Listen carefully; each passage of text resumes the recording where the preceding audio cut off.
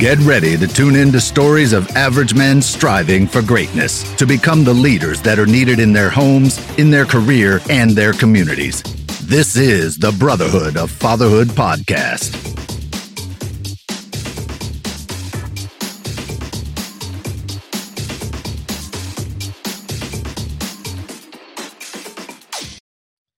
Hey, this is Scott, and in this podcast, I'm chatting with Aaron Guyette. Aaron is the founder of Leaders of Leaders, the education director of Living.Fit. He's an infantry instructor with the Marine Corps Reserves, and he's the chief leadership development developer for SpecialForcesExperience.com. You guys, this interview kicks ass. You want to listen. We're going to talk about rites of passages for your kids. Aaron has built out a fabulous system to ensure that you give them the experiences and the learning opportunities to really tap into becoming the adult they are called to be. That's Leaders of Leaders. He also talks about homeschooling and how that was kind of not his vision, but how it's worked for him and his family. And then we do talk and broach upon the topic of Afghanistan, since he has gone through this and fought overseas. He had some really encouraging and great perspective on that situation. So listen up. Hey, before we get started with our interview with Aaron, as a man who desires to live up to his full potential as a father, husband, and leader, you need a tribe that will challenge you and help you grow. If you haven't joined the Brotherhood of Fatherhood Facebook group yet, be sure to hop on Facebook and search the Brotherhood of Fatherhood. Join the most valuable group online for fathers, where you can get practical and tactical advice and support to be the father, husband, and leader you are destined to be. Also, hop on Instagram, follow Scott Ramage or Brotherhood of Fatherhood, and you'll get fed all of the information from these podcasts. You'll have all the updates and have some seriously good input on some conversations, or you can just read them and study from afar. Now on to our interview with Aaron. Hey, Aaron, welcome to the show, man. Yeah, thanks for having me, Scott. So you and I kind of have a lot in common. So I really kind of want to unpack a lot of the things you're doing, because they are really, really big passion points in my life. And so I just love hearing what other men are doing to basically improve other men. And you've taken it like five steps further, which I'm super pumped to talk about. So first of all, why don't you just start and tell us kind of some of the things you do, because there's a lot here. Yeah. If I'm not trying to win any awards for like packing stuff in, but the thing is, I had a professor of mine tell me in my master's program that I did at Vanguard. He said, if God opens a door, I just walk through it. And so then that's basically what's happened with me. And so that's kind of where I'm at. It's like, if God opens a door and I have the capability and it's not like evil and immoral on the other side of that opening, I'm walking through it. So yeah. So, Leaders of Leaders, I founded Innovative Results, back in the day, sold that. Then I founded Battle Ropes Education, sold that to Living.Fit. Now I'm the education director for Living.Fit, helping to kind of build that model inside of that fitness, side of what I do.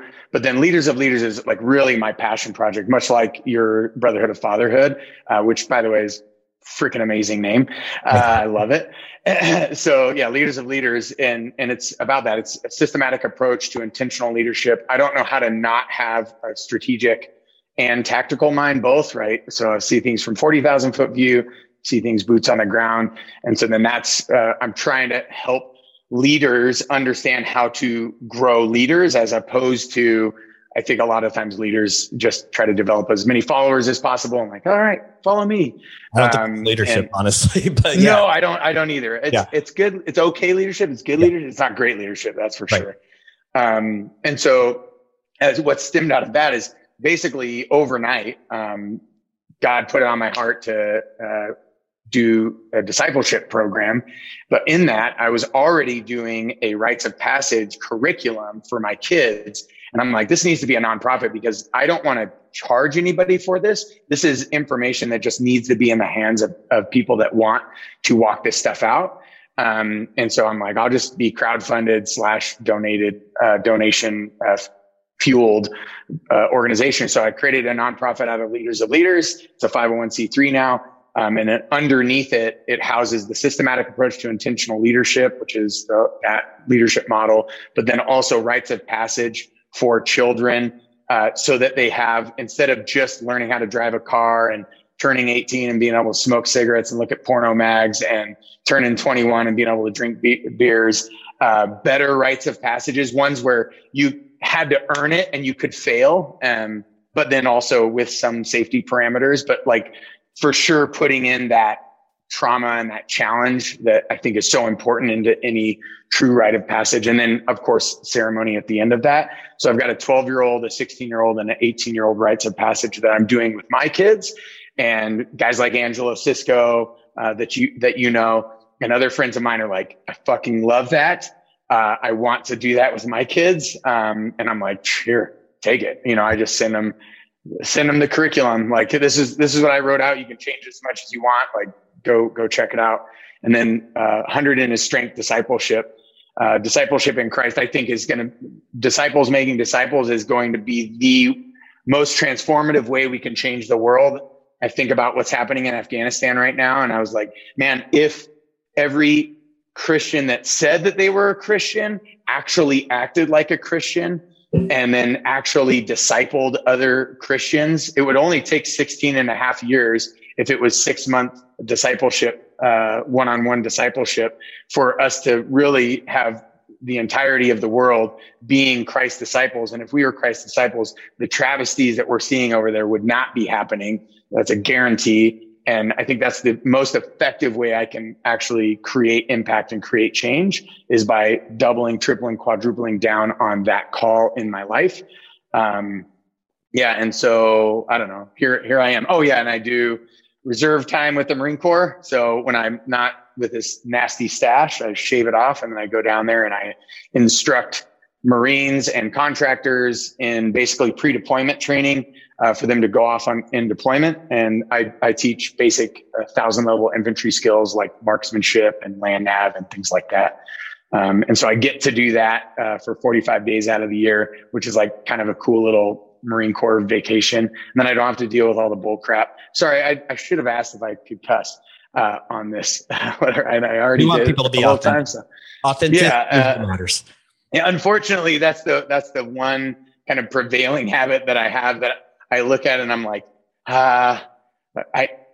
when God puts this on my heart to completely eradicate it, I will. But right now, it's like, I don't know, it's just so infused because of the Marine Corps and my upbringing and whatnot. Yep. So yeah, it's a hard habit to kill.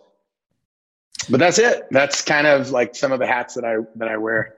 That's a lot to unpack. I want to start right away. Well, I have about 5 places I want to start, but one of the most recent messages or posts one of our guys in the Brotherhood of Fatherhood made was like, I need to understand some ideas, or I want some ideas for rites of passage. And he's like, my son's turning 16, and here I have a son turning 18 soon, and another son who's 13, going to be kind of entering that age. And the conversation is just like, what have you guys done? And all these ideas came along. And unlike you, like I'm an operator. I can operate all day long, but coming up with the structure takes me a long time. I had to go do it. Then I come up with it. So that tactical from the very beginning, planning and tactical, is the part I don't have. So when I didn't even realize this before we talked. So you said that, I was like, holy cow, this is what our guys need. I mean, like literally are asking for this. And that post was starting to get quite a bit of following. So, you know, how far along are you in that process? What does that look like? And this is a nonprofit. This is a thing where guys can come and get resources from you and then pay a fee. Right? Yeah. I mean, I would just share my Google Drive with them, and then they could see what I've built and then pull it, download it, change it, you know, whatever. I mean, at some point it will probably be a little sexier and have some marketing, you know, wrapping and bows and stuff on it, where, you know, maybe it's like, hey, if you could donate X amount of dollars to get this. But right now I just share it with people and I'm like, yeah, here. I mean, some rendition of this is going to be better than no. rendition of this. If we're not implementing it for our kids, I believe that we're setting our kids up for failure. We can already see that in our day-to-day life and world right now. Like kids are unfortunately just not set up to handle friction and trauma and triggers and, all of those things. And quite frankly, even, we see it with PTSD and stuff with guys that come back, whatever. We're not set up with the tools to be able to kind of unpack and have that trauma be a growth thing as opposed to a stress disorder thing, right? So it's post-traumatic growth or post-traumatic stress disorder. You really get one or the other. And a lot of that is like tools on how to be able and principles on how to be able to walk through that well. And so I want to give that to my kids. So I thought it through all the way to when they are adults. I want them to be able to be confident and competent in their abilities when they turn 18 to know that they've got this thing on lock. They can go out and they can establish autonomy and mastery and feel a sense of purpose and meaning in their life. And so I thought, so reverse engineer, like if that is what I want to be able to teach and parent intentionally with my kids, reverse engineer, then what is that going to take? And so, for the 18-year-old, basically my kids, they have to, for the 18-year-old rite of passage, they have to be able to have either started and failed or succeeded at a business or a nonprofit. They had to have had some sort of long-term outside of the United States missions. And so long-term, at least, I shouldn't say long-term, short-term to long-term, but at least a couple of weeks, if not like a month or 6 months or 3 months or something like that outside of the United States. Everybody in the United States needs to get out of the United States to realize how amazing the United States of America is. You go to India, you go to Afghanistan right now, Afghanistan at any point really, Iraq. I was in Moscow, Russia. I've been in some of the islands in the Caribbean or whatever. Like we've got it really good here. And it's not perfect, because we're human. And so humans are really good at not doing things perfectly, but we've got it really good. Anyway, so outside of the United States, inside of the United States as well, some sort of mission or ministry, some sort of civil understanding. So we have something in Idaho called Idaho Youth Government, where you get to go take over the Capitol for a day, but you got to learn your particular trade or your particular position. So are you the governor? Are you a legislator? Are you a judge? Are you a lobbyist? But the cool part is then you learn and understand our government a little bit better. So some sort of governance and civics lesson. And then they don't have to go to college or university. And then I'm actually going to try to convince them that might not be the best choice unless they're trying to become a doctor or veterinarian or something like that. But they've got to apply to at least 3 colleges or universities, 5 scholarships, applications. And then they have to score well on their ACT and SAT. I think the more important and crucial thing, they have to do a trade. They have to learn a trade. So my brother's an electrician. I've got another friend who's like a brother who's a mechanic. Those are 2 really great trades, and it starts off paying really well. So they can always fall back on their trade if they need to or want to when they turn 18. And so that's basically between 16 and 18, they have those 2 years to accomplish those things. So, people are like, oh, where's the academics? Well, from my understanding, if we're homeschooling, they should actually be done with their academics at 16. Yep. And so there's a 16-year-old rite of passage that you finish your academics and then we go do that. And if they don't, that's fine. You still have 2 years to figure that out and walk that out. If they want to go to a traditional public high school, I think they'll be old enough to make that decision at that point. So they can do that as well. But then they're going to have to fit a lot of that into their summers and into their off times. But there's, where there's a will, there's a way. This being an entrepreneur, right? You could totally do this. So that's the 18-year-old, the 16-year-old. Then to prepare them for that, I thought they need to have something that's extremely difficult, that's guaranteed to have psychosocial friction, environmental friction, physical difficulty, physical challenge, mental difficulty, mental challenge, planning and strategy challenge, right? And then some sort of training evolution challenge to bring them to that point. And so I thought, well, what's more perfect than having them do at least a 10 to 14 day backpacking trip where they lead our entire family. So once you put our entire family in there, it's like, I'm there. So as a safety measure, but I'm really there to be led. And so if you're going to screw it up, I can just watch you screw it up. And so my wife and I have this agreement, like, hey, if they screw up, we let them screw up. If they get lost, we let them get lost. Like, only if our lives depend on it do we step in and actually help right the ship, or figure out where we're at. But then if that happens, then they know they fail, and then they've got to go back to training, and then they've got to try to do that rite of passage again. And so, but a backpacking trip, you have to plan for supply. Like, how are you going to create, your supply caches and exchanges and all of that? You got to plan the route. That means you have to know land nav. You should also know some sort of medical, right? Buddy aid, self aid, first aid type stuff. You've got to know how to pack. You've got to know how to do wilderness survival, right? You got to know how to start a fire. You got to know how to pick a route. You got to know how to make last minute decisions. And then you put the family into that. And now you're guaranteed to have communication conflict, right?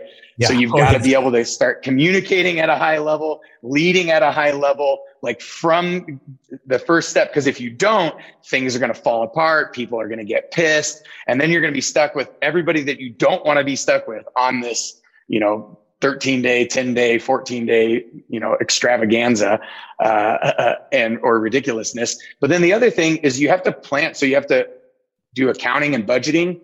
You've got to actually do some sort of physical training plan, because you can't just jump right into that, because then everybody's going to be smashed, right, on day one. And you're just all going to be pulling each other, to the next points as you go along. So that is their 16-year-old rite of passage. But then I thought, I don't want to set them up for failure. I want to set them up for success. So that we have a 12-year-old rite of passage, and it's a 5-day. Each day has a physical component and a mental, spiritual component. And so the beginning is them paraphrasing what they believe and why they believe what they believe. So the cool part of these rites of passage is it actually puts the accountability on the parents to make sure that we're intentional about teaching these things now, when my daughter's 9, when my other daughter is 6, when my son is, he's about to turn 3. If I'm not intentional in teaching these things, then I'm setting them up for failure on their 12-year-old rite of passage.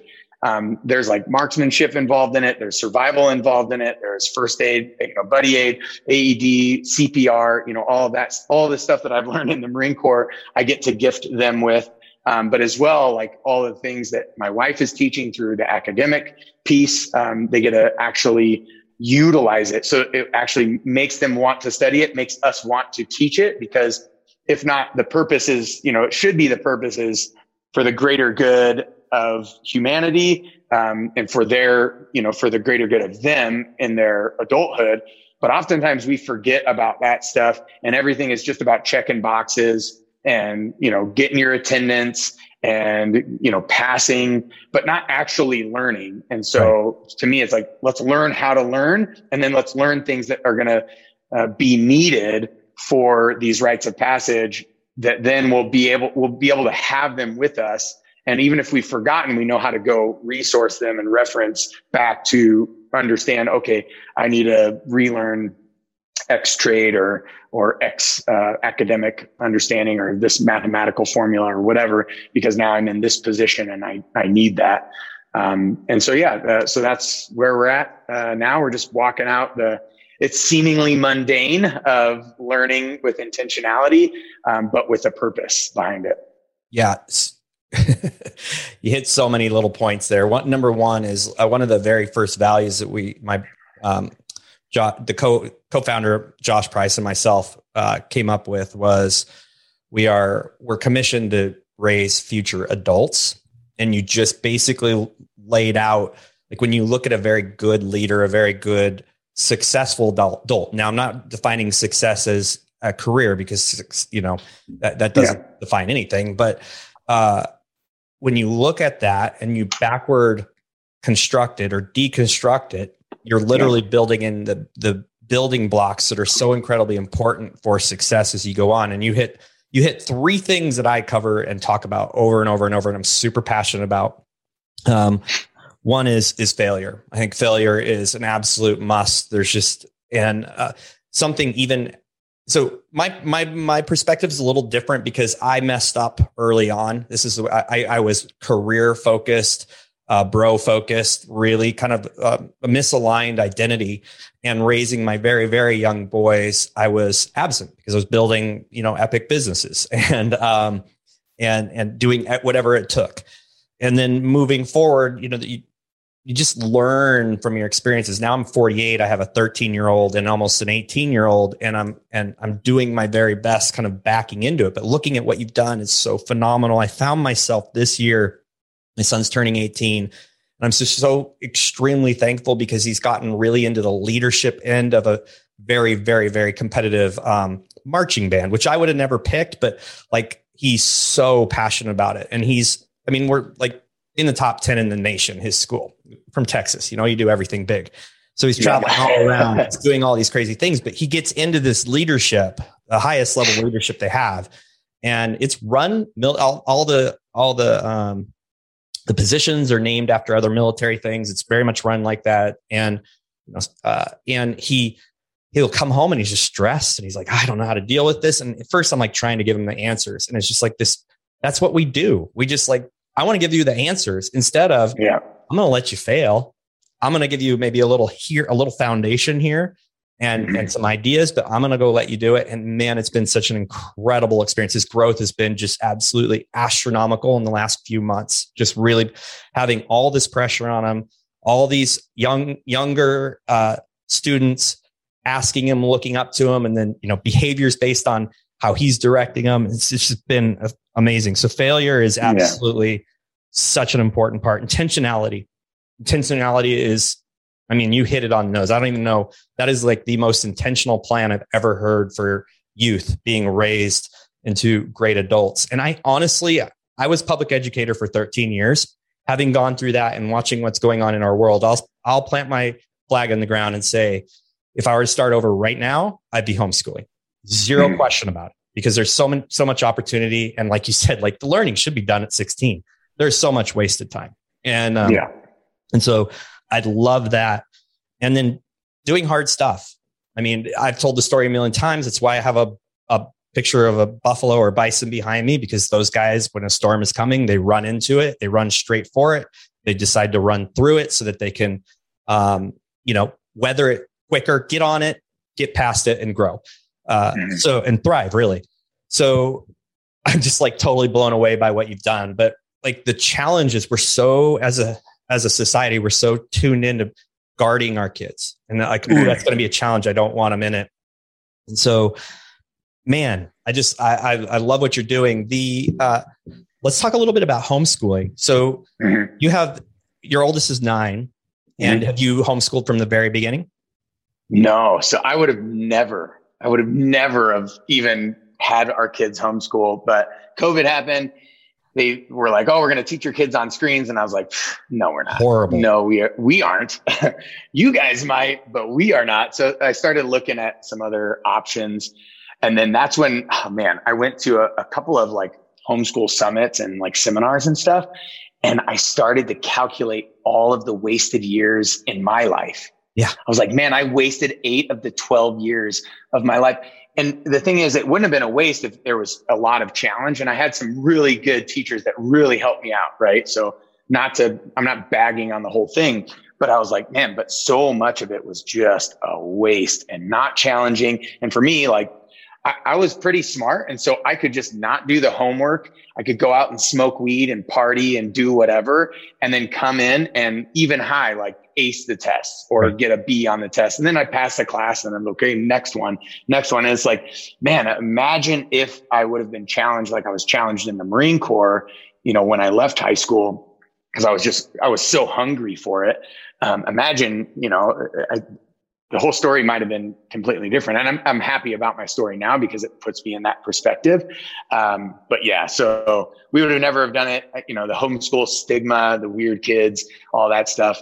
But the thing is, like, with technology, with access to information, and with access to all of these extracurricular activities where they can socialize and socialize at a way better level than socialization tends to happen in classrooms and stuff. Because maybe you socialize between classes in high school, or if you're in one class with one teacher, it's like you socialize a little bit at recess and then kind of in the back corner and get yelled at by the teacher, here and there. But it's not real socialization like when our kids go to Brazilian Jiu-Jitsu, or they go to gymnastics, or they go out and just play, right? And just create their own games and things like that. And so, man, I was like, oh yeah, we're not gonna have the weird homeschool kids for sure, because they're gonna be highly socialized in a bunch of different environments with around a bunch of different really good leaders. That the cool part is, if that leader sucks, like if the gymnastics coach or whatever is just horrible and is abusive or something like that, or toxic, I could just pull him out.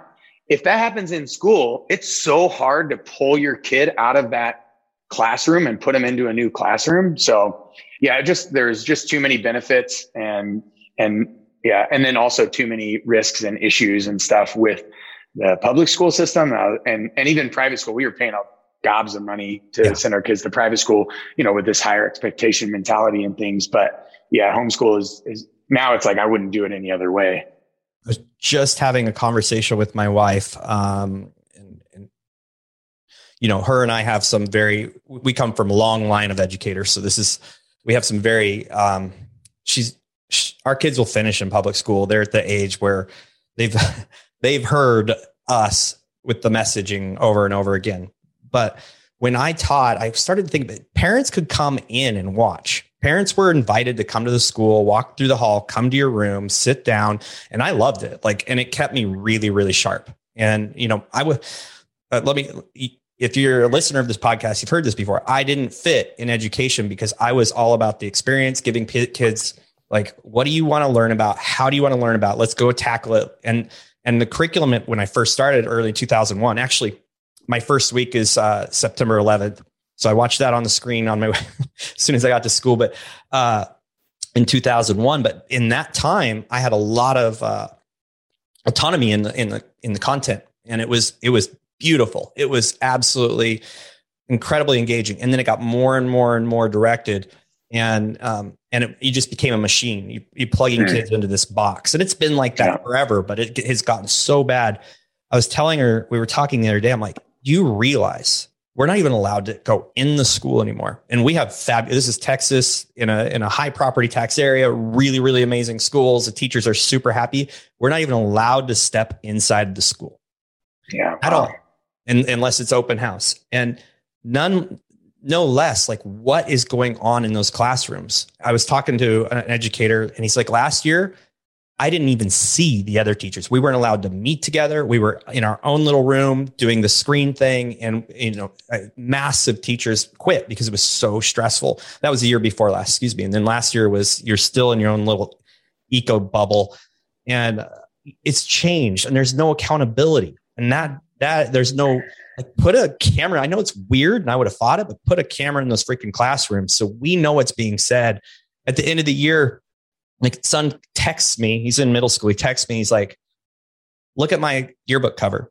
And it was like stickers from the year. The most prominent was gay pride, not voting, but Biden. And then Black Lives Matters, the actual organization sticker on there. And we're like, are you freaking kidding me? Well, it comes out that this art teacher had done this work, told the staff or the administrator kids had done the work, and they're like, and she'd been passing out Black Lives Matter stickers. And this is in a very, very conservative area. So I look at those things and I'm like, those are outside of, like, where, like, they're just too politically driven for a school to be in. Absolutely. Yeah. I'm guiding that conversation. I'm not saying anything about any of those topics, but I know where I stand and how I want my kids to understand those topics. Yeah. And I was so proud. My son is like, this is very uncomfortable and I hate it. That's the text he sent to us at 12. I was like, yes. But if that can happen in schools now behind closed doors, no one knows about it. And then the conversation or the dialogue around it is, well, this is what the kids wanted, which was very skewed. That's a scary situation. I want nothing. Yeah, it is. No. Yeah, exactly. Well, and the thing is, like, parents, when we send our kids to school or whatever, we lose some of that ability to be their mentor, to be their teacher. And we just thought, man, how amazing is it that, especially if a parent cares and a parent is intentional, like we know just looking at studies in that, like those kids are going to typically end up way better. And so how cool is it that we get to take that opportunity to really do what humans were doing like 100 years ago. It wasn't that long ago, 150 years ago. So we get to also teach them things that, we never would have been able to teach 150 years ago. It's like, no, I'm going to teach you the craft that I know. And then that's what you're going to do when you grow old. Now it's like, no, I'm going to teach you as much as I can teach you, but more importantly, I'm going to teach you how you can learn so then you can literally do whatever you want. Right. And, and there should never be, to me, it's like, it's not about politics. It's not even we could take current events and then let's teach critical thinking about that. Absolutely. Let's teach logic about that. Let's teach how to process these things, but I'm not going to teach you how you need to think. That's my way of thinking. Like, man, even as a parent, I don't want to do that with my children. I want to give them values that are actually solid and logical and common sense values. And I want to give them truths, but I don't want to say, oh, you need to think this way. And if you don't think this way, then you're a horrible person or you're the enemy or whatever. Yeah. And that's where I draw the line when that starts to happen in the school where teachers like, you need to think this way or you're just wrong. In our home, our whole goal, very much like what you just said, is here's the underlying values we have.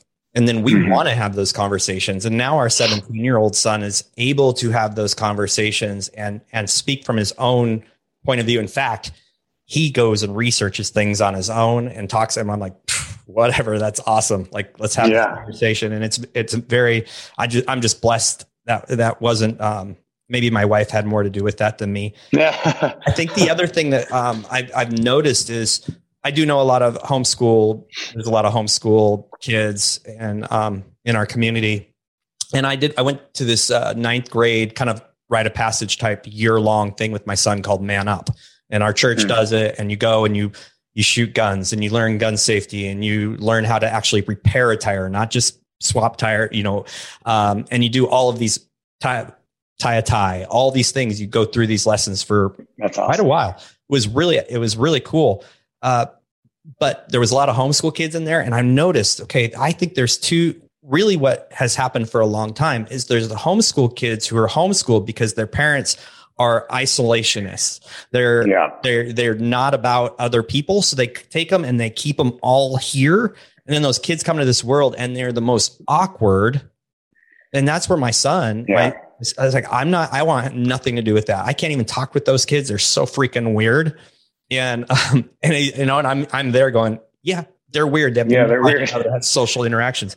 But then there's parents like you that take their kids and my friend Alec Jowdy and all these, they take their kids from very early on to BJJ and they take their kids and they're in gymnastics class and community sports and all these things. And there's so many opportunities to have community and to develop social skills. Yeah. So it's if you're homeschooling because you want to be an even stronger helicopter parent, it's like, man, we were already talking about setting our kids up for failure. Yeah. I mean, that's even more so the case. It's like, that's the last thing that I'm going to do. And the thing is, my wife's maternal instinct is to protect, and that should be. I think that is a feminine trait and a maternal, instinct. And so that is a good thing. in certain dosages. But when that becomes the thing, they're like, man, that's where it's a detriment to the personhood and the development of this human, right? To be an adult and to be able to, okay, we have this conversation all the time in our house, and it's like, oh, I'm afraid, or, oh, I'm intimidated, or, oh, I don't want to do that. Well, why don't you want to do that? Well, I'm getting nervous, or I don't know if I can do it, or, all these things. And it's like, well, what, this is awesome. We get excited, like, this is awesome. Well, why is it awesome?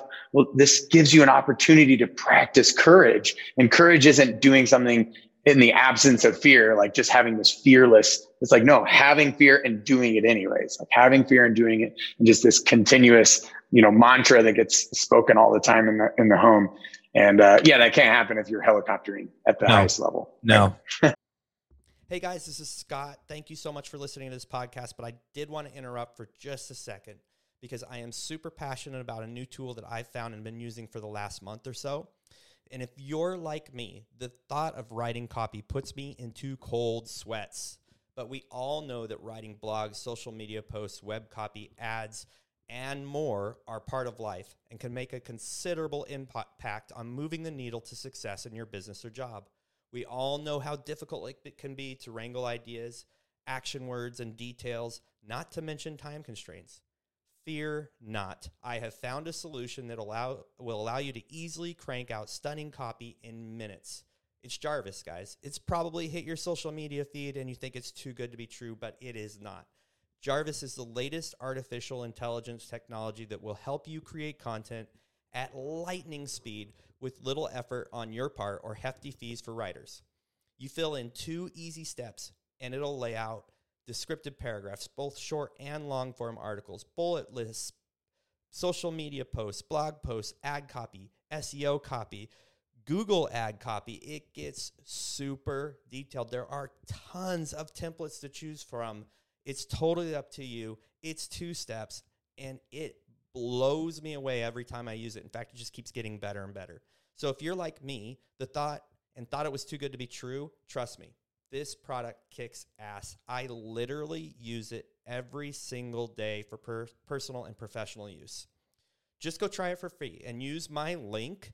And it's in the show notes. I'm not going to read it to you because it's crazy, but go into the show notes, click on the link, sign up for your free trial. You will never look back. And this is a great way to support this podcast. Super simple for you, for your business. Send it to your boss, send it to your friends. It will revolutionize workflow. The link is in the podcast notes. And if you want to support the Brotherhood of Fatherhood, this is a great way. So I want to kind of transition here from your perspective as a guy who's gone through combat. You've been in the military. You're self-proclaimed prepper since you were 9 years old. All of these things. Like, one of the things that I really want to scream from the mountaintops, and that I've learned over the last, I don't know how many years, is just as men, you've got to go and challenge yourself all the time. You've got to continually be challenged. I have regular practices that set me up to be embracing suck almost every day. And it's not just the gym. It's got to be things that step a little bit outside. And I've noticed this kind of rolling over and over. I have the Stories That Sell podcast, which is more about the stories that lead people to excellence in their business and success. And a very recurring theme is one of their daily things or weekly, they always do things that are really hard. Whether it's, hey, every week I make sure I'm doing a ruck and it's got to be harder than it was the week before. Or I just chatted with Brian Alexander, who does a long fast every month. He's like, it just is so hard. And that sometimes it's 10 days, sometimes it's 3 days, because it's just going to always be really hard. And it's always challenging me. Very common theme over and over again. Many men right now were born and raised soft. They weren't born soft, but they were raised soft. They were raised in an environment where we protect, we cover, we make sure you're not uncomfortable. Oh, you're not doing great on the team, you can quit. It's no big deal. And so we have in my opinion, a massive problem with men who just don't understand the power of being challenged. So I want you to talk a little bit about that, because like what I'm looking for, and you mentioned something earlier, my next thing, because I'm doing it to myself all the time, but my next thing is having someone else do it to me. I want to go through something really hard where it's even stepping me into a more of that pain cave and that place in my head where I really have to work, because I know someone else will push even harder than I can myself. So let's talk a little bit about that. I mean, I'd love for you to kind of chime in. And you talked before we started recording, you talked a little bit about some of that stuff. Plus you've been, you've been in the past an instructor for Onnit for, I believe, battle ropes, and you've done a lot of stuff on there. So you're into the fitness thing and then the military. So why don't you just jam on that for a bit? Yeah. So first, right out the gate, I'll just plug specialforcesexperience.com or the specialforcesexperience.com. So I'm the chief, I think now leadership developer for them. Before I was chief physical strategist. Sort of the same role. There's a physical component, but then there's a lot of it is like really layered in leadership. And so with the specialforcesexperience.com, you can check out something called the process, which is like an 8-day special forces selection process. And that there's all sorts of layers of adversity and trauma and stuff in there, for the person that's looking to have that be done to them, for sure. And you could be former military or civilian. But most people that go are civilian, and they do one in Canada, and then we just started, but we're doing one in the United States. And I basically, it's a Canadian tier 1 operator. So it's like our equivalent to like SEAL Team 6 or DevGru is what they call it, or Delta, right? This the highest level. Husband? Yeah. Okay. Jeff Dupati. Yeah. I met him. Yeah. All right, cool. There you go. So awesome. Cool. Did not know even more part of that. So this is even better. Yeah. And actually Rick Alexander has something that he is working on called the Art of Adversity, similar but different. So it's not really a selection where you can fail and be gone. But it still is very obviously Art of Adversity. So it's very hard, but then there's kind of a Sherpa, a guide going with you and kind of helping you along the way and helping you unpack some of the stuff. Cause there's all sorts of like internal things that are going to come out when you hit physiological adversity, right? Which is why we should do physiological, but, I'll get into that in a second. And then there's something that's it's a softer serve, in that it's online and you can go at your own pace, but it's called the Trials, and it's a 12-week kind of pre-recorded process. And not process.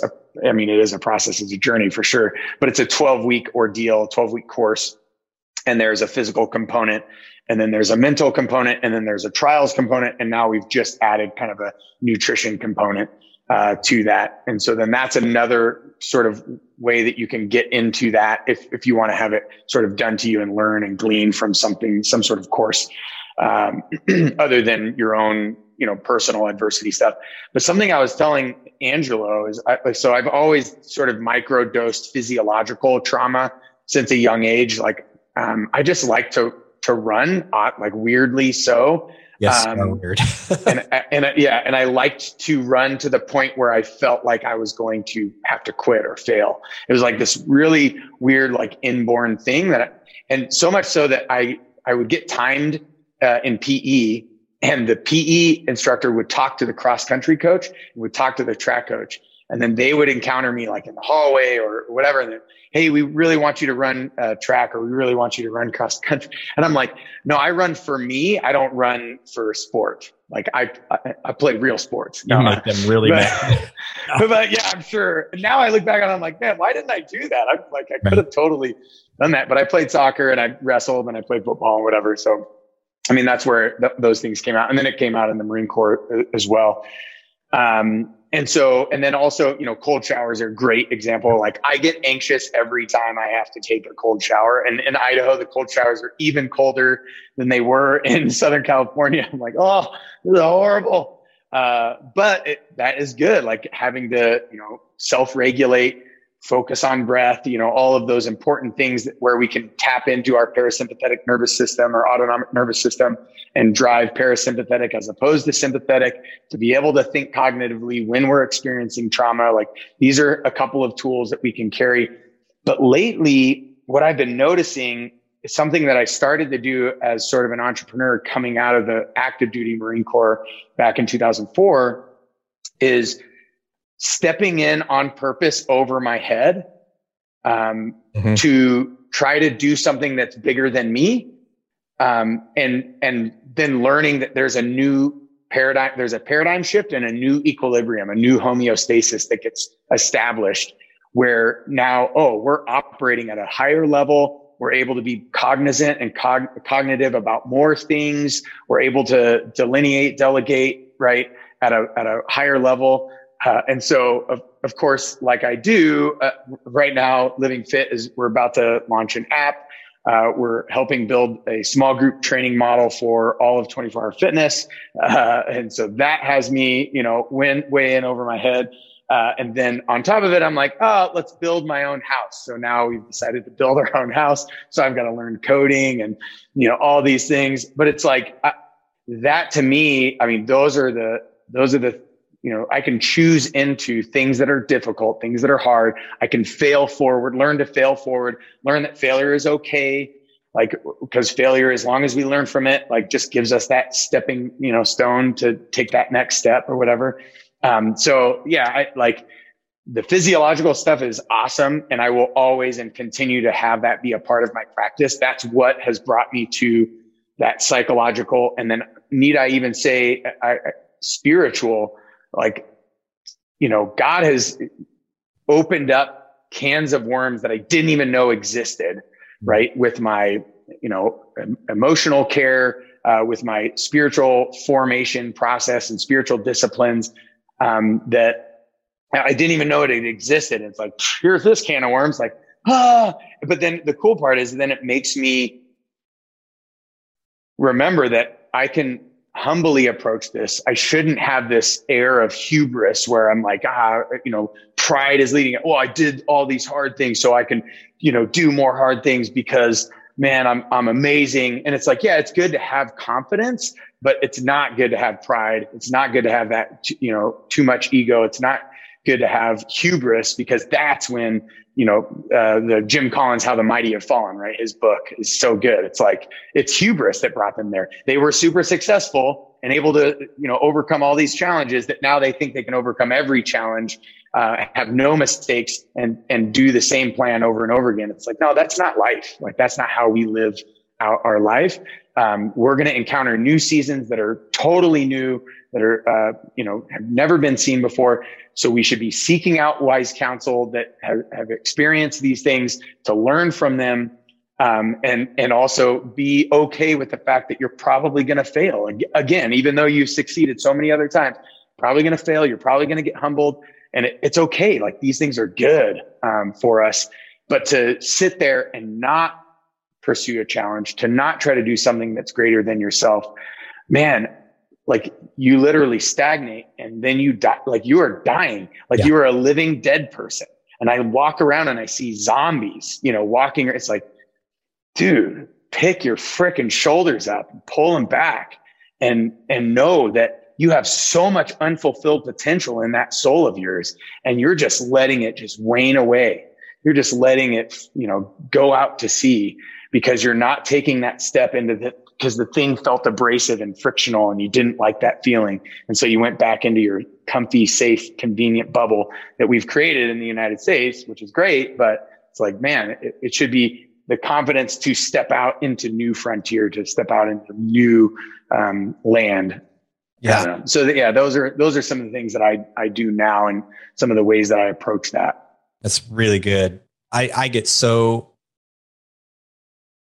don't get frustrated. I used to get frustrated, but I'm literally baffled when I'm around other men my age who are just living in a,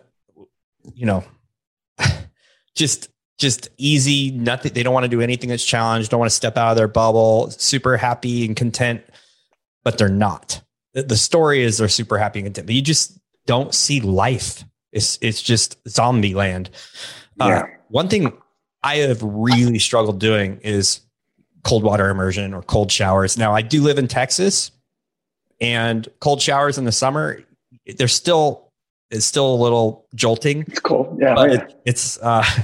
But but I still feel a little wimpy. I'm really working in it. But that's one thing I love about that. I have a buddy that lives in Canada. He lives in, I think, Alberta. And like he has to break the ice in his tub every morning and go and get in it. Right. I mean, he videotapes it. He does lives and he just breaks it. And then he gets in and you see this, and it's all about that breathing. What I love about that is almost no matter how often you do it, you never adapt. No. Yeah. And that's really intrigued me. I've tried multiple times and failed. And now I'm like, every day I'm like, I just have to do it, because if he can get in Alberta, where I don't know what the temperature is, -20 Fahrenheit every day, and break ice and get in, like I'm being a complete wuss, not being able to get a cold shower for 1 minute or whatever the time is that I'm working on at that point. I'm a wuss with it too. I did a 10-week Wim Hof. I've taken his other coursework or whatever. And then even now I'm like, how am I still getting anxious and freaked out? And once the water hits you, like what is going on right now? That's the beauty of it for sure. So practical advice from you. So let's start with me, because I'm very selfish, but I know there's a lot of guys in my shoes. So I'm 48. I've rounded the area of my peak that actually I'm stronger than I've ever been. But there's, like we were talking before this, I had my quad just snap on me just doing my first workout today, and my body just breaks easier. So in this position, you talked about this special forces experience, talked about some other things. A guy like me, I work out every single day. I do fast walk, ruck, at least 25 to 30 miles a week. It's just very consistent, lift every day. What would something like what I would do, even though my body isn't what it used to be, it'll break easier. And you mean in terms of like sort of a experience? Yeah. Like a culminating event or something like that. Yep. So, honestly, there's a couple of ways that you can approach this. One, so I joined, and this is when I was in my 20s, but it would be the exact same now. I mean, obviously I'd be a better swimmer now. But I joined Masters Swim, like a Masters Swim, and they're all over the United States, right? I think they're all over the world. And you could probably just, call your local pool or whatever and see if they have a Masters Swim program. I joined that, and, so they have lanes, and the far left lane. So for you, far left lane, right, is where the slow swimmers are. Like they didn't have a lane for me. I was so slow and so crappy. But that was actually something. It was a long-term experience of a lot of trauma. But then the cool part is like I got better at it, and not like horrible trauma or whatever. But I was like close to drowning. Like, and I was in the Marine Corps. I had tried out for something called McQuiss. So it's like basically a water survival course or whatever. And I couldn't make it. That was the one thing that I couldn't, I just failed. It wasn't that I quit. I just failed. I had to tread with a brick over my head, and I was treading with the water over my head as well. And you just can't do that for that long. No. So something like that, I think is incredible, because you think about it, it's super low impact, right? But it's really high resistance, and not just water resistance, but it's like really difficult. It's really challenging. And you will learn, and you'll be able to measure your success as you get into the next lanes or whatever. And maybe you only move 1 lane or 2 lanes over, but you move 1 lane or 2 lanes over from where you started. Something like that, I think is really good, a really good kind of culminating event. But even the 12-year-old rite of passage that I wrote, I would do it myself. I would have an adult do it. And you can have sort of, bumpers, like, when you're bowling or whatever, you can have those little bumpers, because each day when you're done, you get to go home, you get to go sleep, you get to go whatever. But then the next day you got to get up, and there's a new challenge and a new thing that you have to confront, in a new realm. And so, I'll be able to share that, whether it's through your Facebook group or through your website or straight up to you or whatever. But even just doing that, and you don't have to do all of the academics or whatever that are involved in it, but there's a lot of physiological and psychological challenges. The art of adversity that Rick Alexander's putting together, I think that would be perfect. The 12-week, the trials would be perfect. And then the trials would let you know, okay, I was able to complete that and do that. So now do I want to level up is my body physiologically able to, level up and, turn on the volume, turn on some more intensity or whatever to prepare for something like the process where it's, you got to have even a higher level of physical shape as well as you got to be psychologically tough too. But there's definitely psychological toughness that's involved in the 12 weeks. So I put operators that are going into selection. I've put now over a dozen different operators in different high level selections, right? So MARSOC, Force Recon, our Force Recon SARCs, which is like the corpsman version, the medical version, whatever of Force Recon, SWCC, so Navy SWCC and Navy SEAL. So Rick Alexander was Navy SWCC, but then he taught down in Coronado, basically what you see on television when you see all the Navy SEALs go through their horrible time, Hell Week, and before that and beyond that, right? So he was an instructor down there. And then also PJs, so Air Force PJs. And I put together a 6-month and a 12-month program. And part of the deal with the 6-month and 12-month program is there's a ton of volume, right?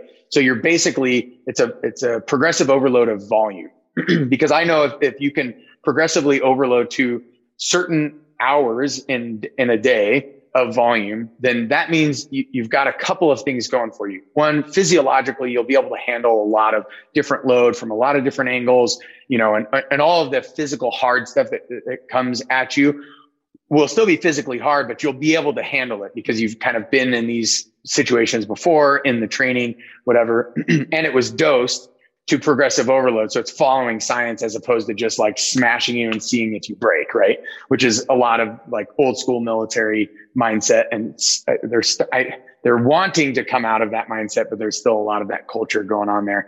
But then the other component is you're able to do like really boring things solo for a really long period of time. Like that to me is way harder than, getting beaten, right? Oh, yeah. Because if I'm getting beaten with a bunch of bros and we all know like, hey, as long as we all stay in this together, like we're in this together, like it sucks, deployment sucks or, push to Baghdad sucked, right? There was like, we were outrunning our supply chain, we were running, we were running out of water, we were running out of food.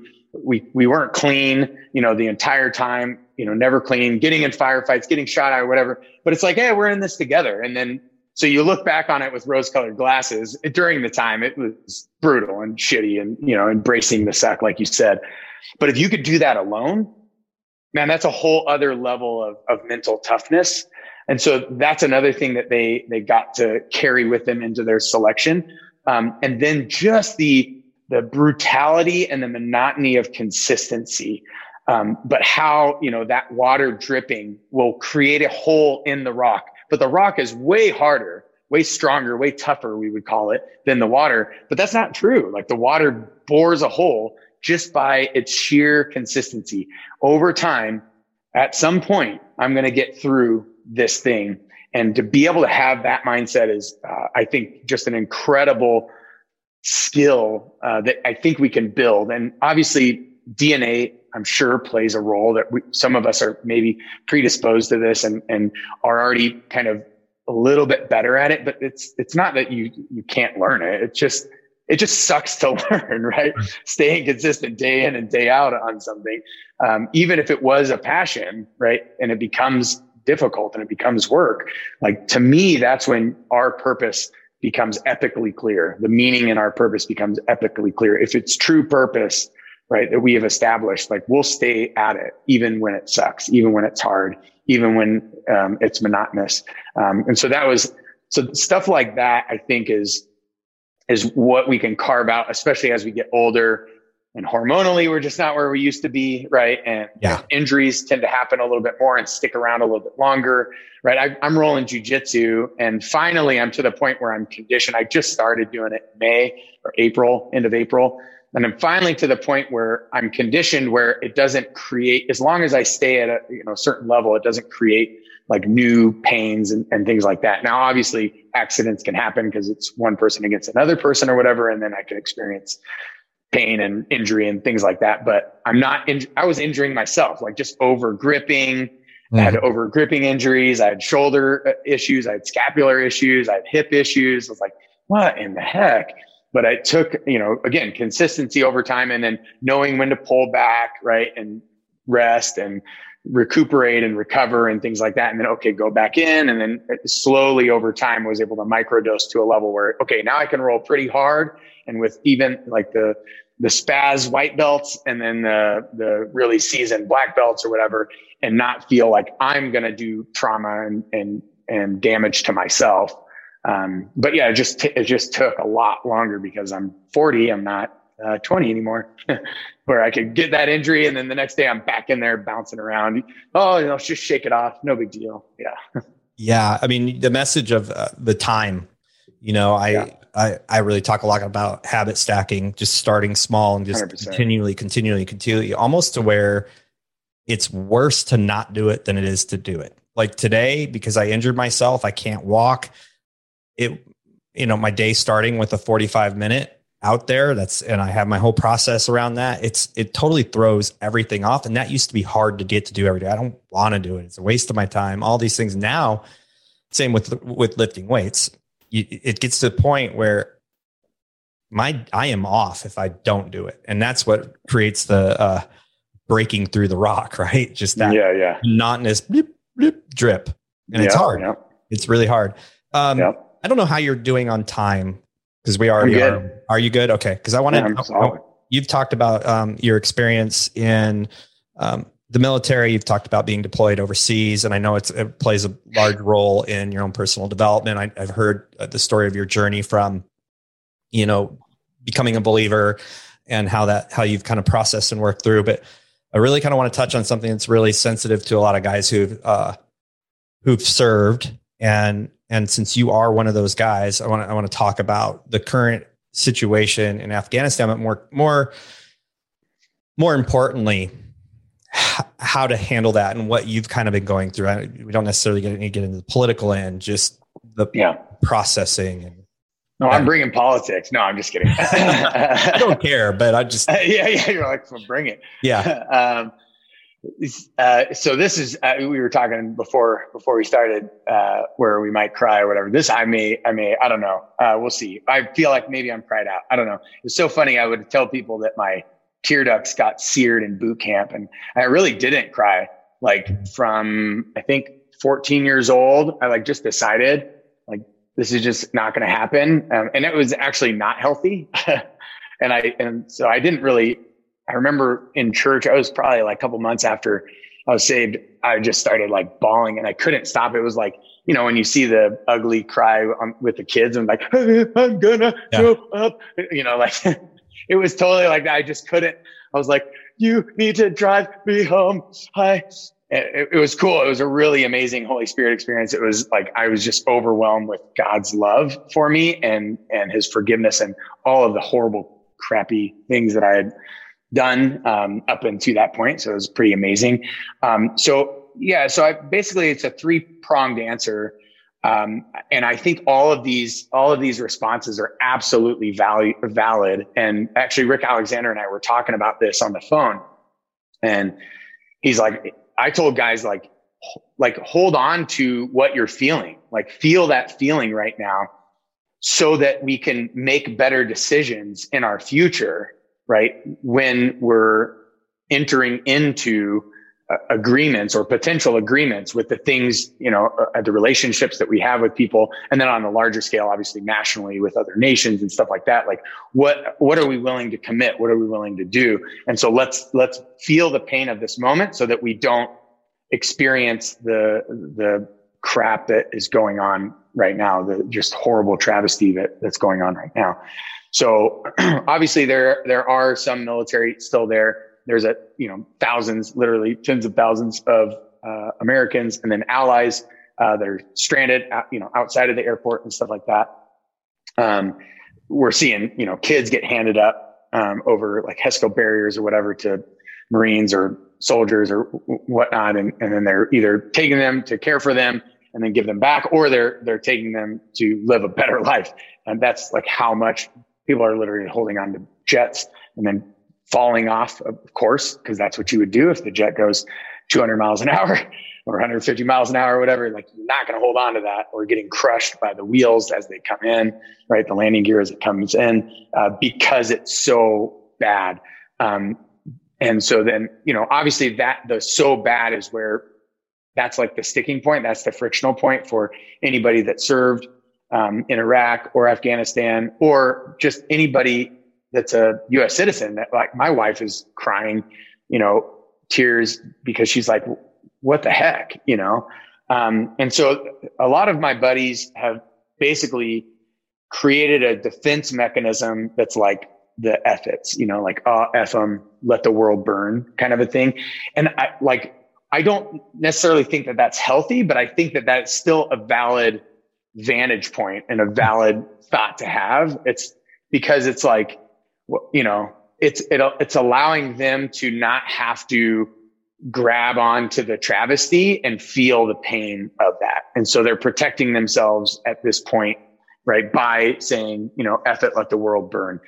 Unfortunately, I don't think that stems from a deep sense of purpose and meaning.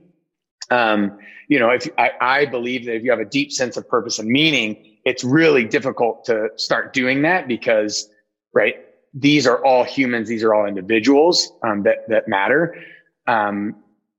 But at the same time, I totally understand that perspective and sit with that, right? Hold space for that, feel that. And then ask, so then what does that mean, right? What does it mean, let the world burn? What does it mean to just say F it? And what does that mean to you? And how is that working in your life? And what that might do is, okay, so maybe things might shift. Some values might get removed or added or aligned in a way to maybe bring a sense of purpose and meaning into your life, because you just see this lack of, and how much utter despair that makes you feel, how empty that makes you feel, and how hurt that makes you feel to try to, bridge some sort of connection with that trauma and with that travesty. And so I think that there's good and positive that can come out of that. And I also think that that's a very valid perspective and a very protective perspective. Yeah. And so I don't want to take that from anybody that's feeling that right now. And I've got buddies, like really close friends, that I went to combat with and have seen some shit, and they feel that. And I'm like, yeah, man. I just had actually one of my buddies, we had a text back and forth, and I just shared with him how I was feeling about it. And he's like, man, I just never really thought about it from that viewpoint. And he's like, man, that's a lot of food for meditation and food for thought. Thank you. And he thanked me for that. And, I'm like, yeah, well, thank God, not me. But the second one is, why were we there? What was the point of all this? Why did I watch my buddy, like, stop breathing, and like my buddy doesn't exist anymore. And I'm over here. It didn't happen to me. I wish it would have happened to me.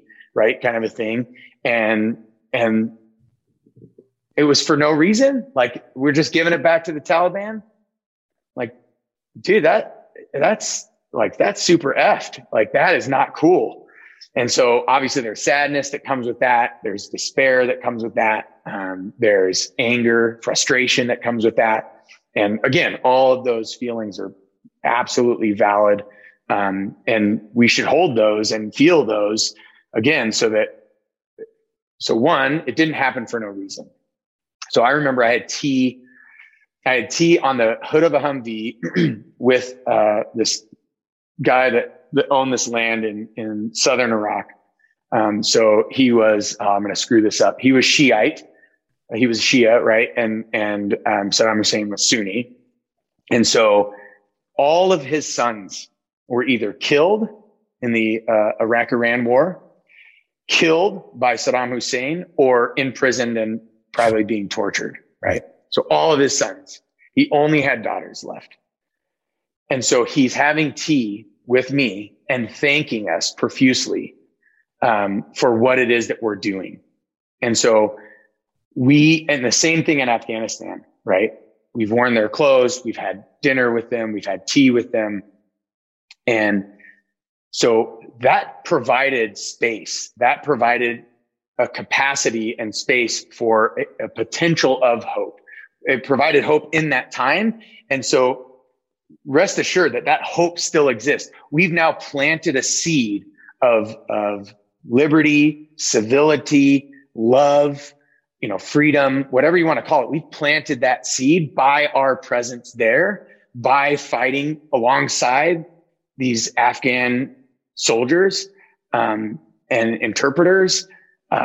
We've planted a seed, and a lot of times people are like, oh, well, the Afghans didn't want enough. No, they died at a way higher rate than we died. And they continued to die at that high rate. Even when in 2014, we've only died in single and low double digit numbers, which is still, I get the argument, we shouldn't even be there. It's never going to work. They're too tribal, all of these. And I've read, The Bear Goes Over the Mountain and The Eagle Goes Over the Mountain, all these books on the tactics and strategy of all of that. And, how it's such a difficult place, and, sort of the geopolitical perspective of that region, and how difficult that is, and how much they're going to have to fight, for that in order to retain it and hold it and have it. But the thing is, we planted hope. So I think that the person that sat in is what was the point? So it's sort of the story of, it's that fable or fabled story or fable or whatever of I think it was Chinese fable or something like that, Japanese, something where the dad's we'll see. But, it's the dad's supposed to serve, can't serve or his son has to serve or whatever. His son ends up breaking his arm, I don't know, and can't go and serve or whatever. So every single part of the journey, right? Every single stage, it seems traumatic and horrible. And the outcome is going to be so bad. And we're thinking, into the future, oh, this is so bad. And he's I don't know, we'll see. And then the bad ends up turning to good, and then the good ends up turning to bad, and the bad ends right, and so on and so forth. And so, I think that there is hope for that. What we can't understand as humans, we're pretty intelligent. And we can wrestle with some really complex thought, but what we don't know is sort of that butterfly effect, right? Sort of that chaos theory effect of what happens now and how that might change what will happen in the future. And so the smallest little act now might drastically change some scenario in the future. And so a small bad act or even a big horrible act might drastically change the future for just an even more incredible good. And, and I don't know, a lot of times it's easy for me to see the United States as sort of this worldwide bully where we just pistol whip, blind kids or whatever, because we have such this strong power in our military. At the same time, I had tea on the hood of that Humvee, and that was a good instance, for certain. And there was good that came out of that, regardless of how you play out all the other geopolitical things and stuff like that. It's I can hold on to that and know that that was good. And the same thing goes in Afghanistan. You can hold on to those moments where you watched your buddy die, or you sat down to tea with somebody, or, you gave hope to a people that didn't have hope. There are some kids in Afghanistan right now, they're 15 years old, 16 years old, and they have never experienced the oppressive regime of the Taliban. You don't think that they're going to be rubbed a little bit wrong by now the Taliban stepping in and doing what they're doing? You don't think that that's not going to create some sort of a little bit of an issue for them mentally, spiritually, physically, right? Where they're going to maybe want to do something. There's still fighting going on. There's still Afghans that have strongholds that are wanting a better life for the entirety of Afghanistan. And so there's still hope. And I mean, I know there's bigger geopolitical things like China and, all of these other things that are going on. But so that's the second, right? And so I think that we can hold out hope, and there's things that we can do. And I'll talk about that with the third. The third thing to me, where my heart, so I get it. I'm saddened. I brought tears to my eyes again to think about, buddies that have died or Iraqis that have died when I was in Iraq or whatever for no reason, because, I just got turned over or whatever. But to me, it's the humanity of it. I see each human, regardless of their belief, of having incredible worth. Each human has such incredible. And so and a lot of this has been overwhelming in me coming to Christ and me being a believer. I remember I went to India 1 year, not a believer, but I went on a short-term missions trip. And what I did was like the F it, let them burn kind of a thing. There's such intense poverty there that it's palpable. You could feel it. You could smell it in the air. You could see it and you could feel it. It's horrible. And I remember it was so horrible that I didn't want to feel any feelings. And so I got really good at like just separating those things. So I put it in its little box and I put it over here and I was like, F it, let the world burn, right? Let them do whatever they do. The next year I was saved, right? So the next year, so that was early 2009 or late 2008 when I went.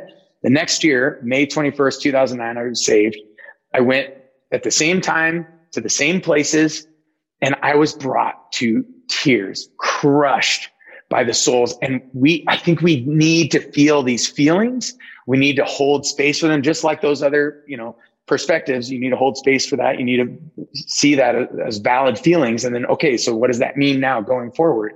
And so for me, it's like, I need to hold space for this. And for me, it's fueled. I tried to hop on a team to go over there. That didn't happen. That was like too last minute or whatever. But then I realized I was actually thinking about it and I was praying about it, in the morning, actually yesterday morning. And I was like, so imagine if a Christian truly acted Christ-like in their life and were able to disciple another person in Christ to act Christ-like. So Christ-like is sacrificially loving people, servant as a servant leader. And so if God was me with my strengths and my abilities and my intelligence and my body, in this time, in this day, right here, what would that look like? How would that get walked out in my life? And so, I was reading a book called The Master Plan of Evangelism, and they're like, do the math on if one person was to disciple another person, and in 6 months, those two people then discipled another person to then disciple another person. It's the whole leaders of leaders thing. It's the whole brotherhood of fatherhood thing, right? It's exactly that. It's being intentional with somebody. So imagine if that happened 6 months at a go, right? 6 months. In 16 and a half years, the entire world would be disciples in Christ. And so I thought about that. And so what it made me understand is, right now, I do have connection. I do have influence. I have the opportunity to be intentional with people, to be sacrificially loving, to forgive even my enemies, and to wish them well, and to wish them this overwhelming sense of love and experience that I have. And that can be far more pervasive. That can create far more change for humanity. And then you won't see the Taliban beating women and an 18-month-old getting crushed by mobs because they're trying to run from the Taliban to get on these flights. These things won't happen because people will be walking out a much higher sense of humanity than, oh, me and mine. Like, I want power. I want money. I want control. I want this. And I mean, it's happening in Afghanistan at a really incredible level where it's very vivid and very easy to see and feel that, pain and suffering. But it's happening in the United States too, maybe a lower level, maybe it's getting controlled a bit or whatever, but it's still happening. And so then that's my third thought on it is my heart just breaks for the human that is there. My heart even breaks for the Taliban. And I pray that they can experience love in a way where they don't feel like they have to crush people and beat people and kill people that don't believe what they believe. But they can use words and use love to change people's lives versus violence and fear. And so don't get me wrong. Like I train, with very violent tools because, I don't want to be stuck at the end of a barrel of a gun with my kids with me and just cower and be frozen with fear. I want to be able to protect them and give them an opportunity. At the same, it's the whole Bruce Lee. I'd rather be a warrior in a garden than a gardener in a war. Yep. Right.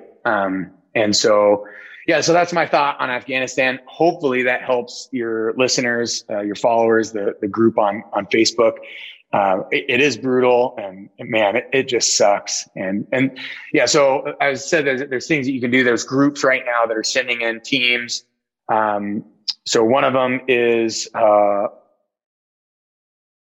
what is it called? I got to look it up here. Save Our Allies, saveourallies.org. Tim Ballard, he does Operation Underground Railroad. He started something called the Nazarene Fund, and they're sending people over there.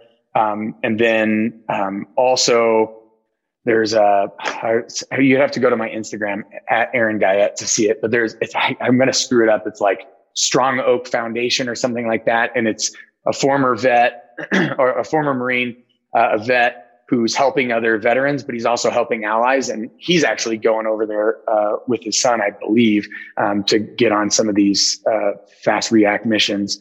So there's civilians that are doing what politicians are too afraid to do right now. Sounds like they're taking, and they're nonprofit organizations getting funded by people that care and going over there. So you can fund, you can pray. And some of you might have certain skill sets where you can be a part of it. I put my name in the hat and it didn't get taken yet. So we'll see. I'm sure that if my boss heard me say this, he would be furious, but I have talked this over with my wife, and I've done some, missions down in Tijuana and stuff like that to liberate women from sex trafficking and human trafficking. And I'd be totally willing to pursue those things again. And my wife is like, if you go and do this, because her heart is just shattered. As I'm sure most of the listeners' hearts are shattered when they see stuff like that as well. Yeah, I can't. That's why I asked, is because it's heartbreaking from my perspective. I never served, never even thought of it. No one introduced it to me. It just wasn't even a thought. And I would have been right in the mix of Iraq, but I needed to hear that perspective, and other men like me and other men who have served and are really hurting need to hear that perspective. And it's actually a perspective of hope, which is what we need. And I think that's honorable and the right way to think about it. Well, I want to wrap this up, not because I'm done asking you all sorts of questions, because I really do feel like this is like 2 or 3 more episodes, but I want to wrap this up to honor your time. And I always ask every man that comes on this, the last question, which is, when you pass away, if you had an opportunity to kind of see the way that your children were raising their children, what would that look like? What would you say my legacy has been passed on? What would you see? How would they be living their lives? Yeah. So my personal values are Christ-likeness, sacrificial love, and servant leadership. And actually, Angela helped me carve those out. I think I had like 20 values. It was like, maybe less, maybe do less. So I think first and foremost, if, and so they're my personal values, but they're also our family's values. They're also our homeschool values. And so if, number one, I think if my children had those as their 3 most important values, I'd be like, yeah, you're amazing. But then the other is, actually putting some handles on it and putting it into the world. Are they acting with autonomy? Meaning being able to be free to make mistakes and make choices with these values in their life, and figure things out. And so we try to build those things in them now, in the small ways, because they're young, but that will get bigger and bigger. Autonomy will get more and more pronounced as they get older. And then are they in pursuit of mastering something, at least one thing, whether it be parenting, like you said, success isn't necessarily career or money or whatever. It could be, impact. It could be ministry. It could be, there's a million ways to cut that. Right. But are they pursuing mastery in some way, shape or form? And then, has God showed them clearly? I believe Christ likeness and Christ. It's like we have a purpose of discipling other disciples in Christ. That's pretty evident and clear in Scripture and Bible. but beyond that, it's like but you have individual strengths. You have individual aspects and abilities. And so if they also have purpose. And not that there needs to be more purpose beyond discipling other disciples, but do they have purpose beyond that? And so autonomy, mastery, and purpose, staying true to those values, I would be floored and amazed and so incredibly grateful if that was being walked out as adults. That's awesome.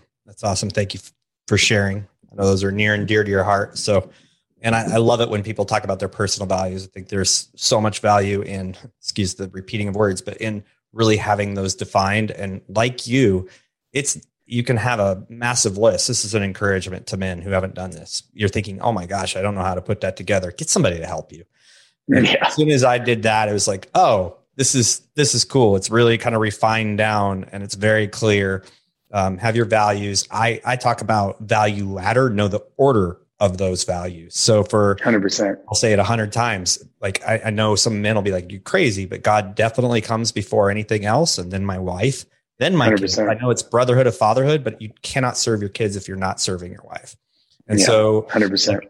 Understand those, make every decision based on those, act on those. And so values are paramount in understanding the direction and guiding your life in the direction you want it to go. So I'm really appreciative that you shared those. Yours are epic. Those are pretty good. Thank you. So Aaron, you mentioned it earlier, how people could find you. There's AaronGuyette.com. I think I'm saying your last name correct. Yep. At Aaron Guyette. Is that Instagram and Facebook or just Insta? Yeah. Okay. Yeah. Actually, Facebook might be Aaron Davis Guyette, but you'll find me if you search Aaron Guyette. There's another Aaron Guyette who's on the East Coast, and I've watched him grow up from a kid when he first got on social media to now he's like in the fitness industry. It's pretty cool. I'm like, oh, cool, man. So there is another Aaron Guyette out there, but yeah, you can Google Aaron Guyette and I'll pop up. All right. Yeah. And of course, Leaders of Leaders, which I think most of the men that there's a lot of men going to be looking at that. And I really encourage them. And all of these links, you guys will be in the podcast notes. Always just go to Apple Podcasts or any podcast. Actually, we put them in the notes, as well as, if you follow me, I'll be connected because I'm going to go follow all of these. And because I absolutely love what you're doing, Aaron. And then of course at Living Fit, we got to put that in there, and 100 in his strength. All of these, I'm just absolutely fascinated and really excited to watch them and maybe be a part of something at some point. So really thrilled. It's really great to meet you. Really thankful to Angelo for connecting us. Such a cool dude. Absolutely. And just really glad to have you on the podcast. Thank you so much, Scott. I'm honored, blessed by this whole time that we got to spend together. And I'll look forward to a lot more time. Thank you, sir. Thank you for listening to the Brotherhood of Fatherhood podcast. If you enjoyed the podcast, be sure to share it with your friends, your family, and follow us on social media. If you are a father, make sure you join our Facebook group, The Brotherhood of Fatherhood. Hit the subscribe button and tune in next time for more podcasts from the Brotherhood of Fatherhood.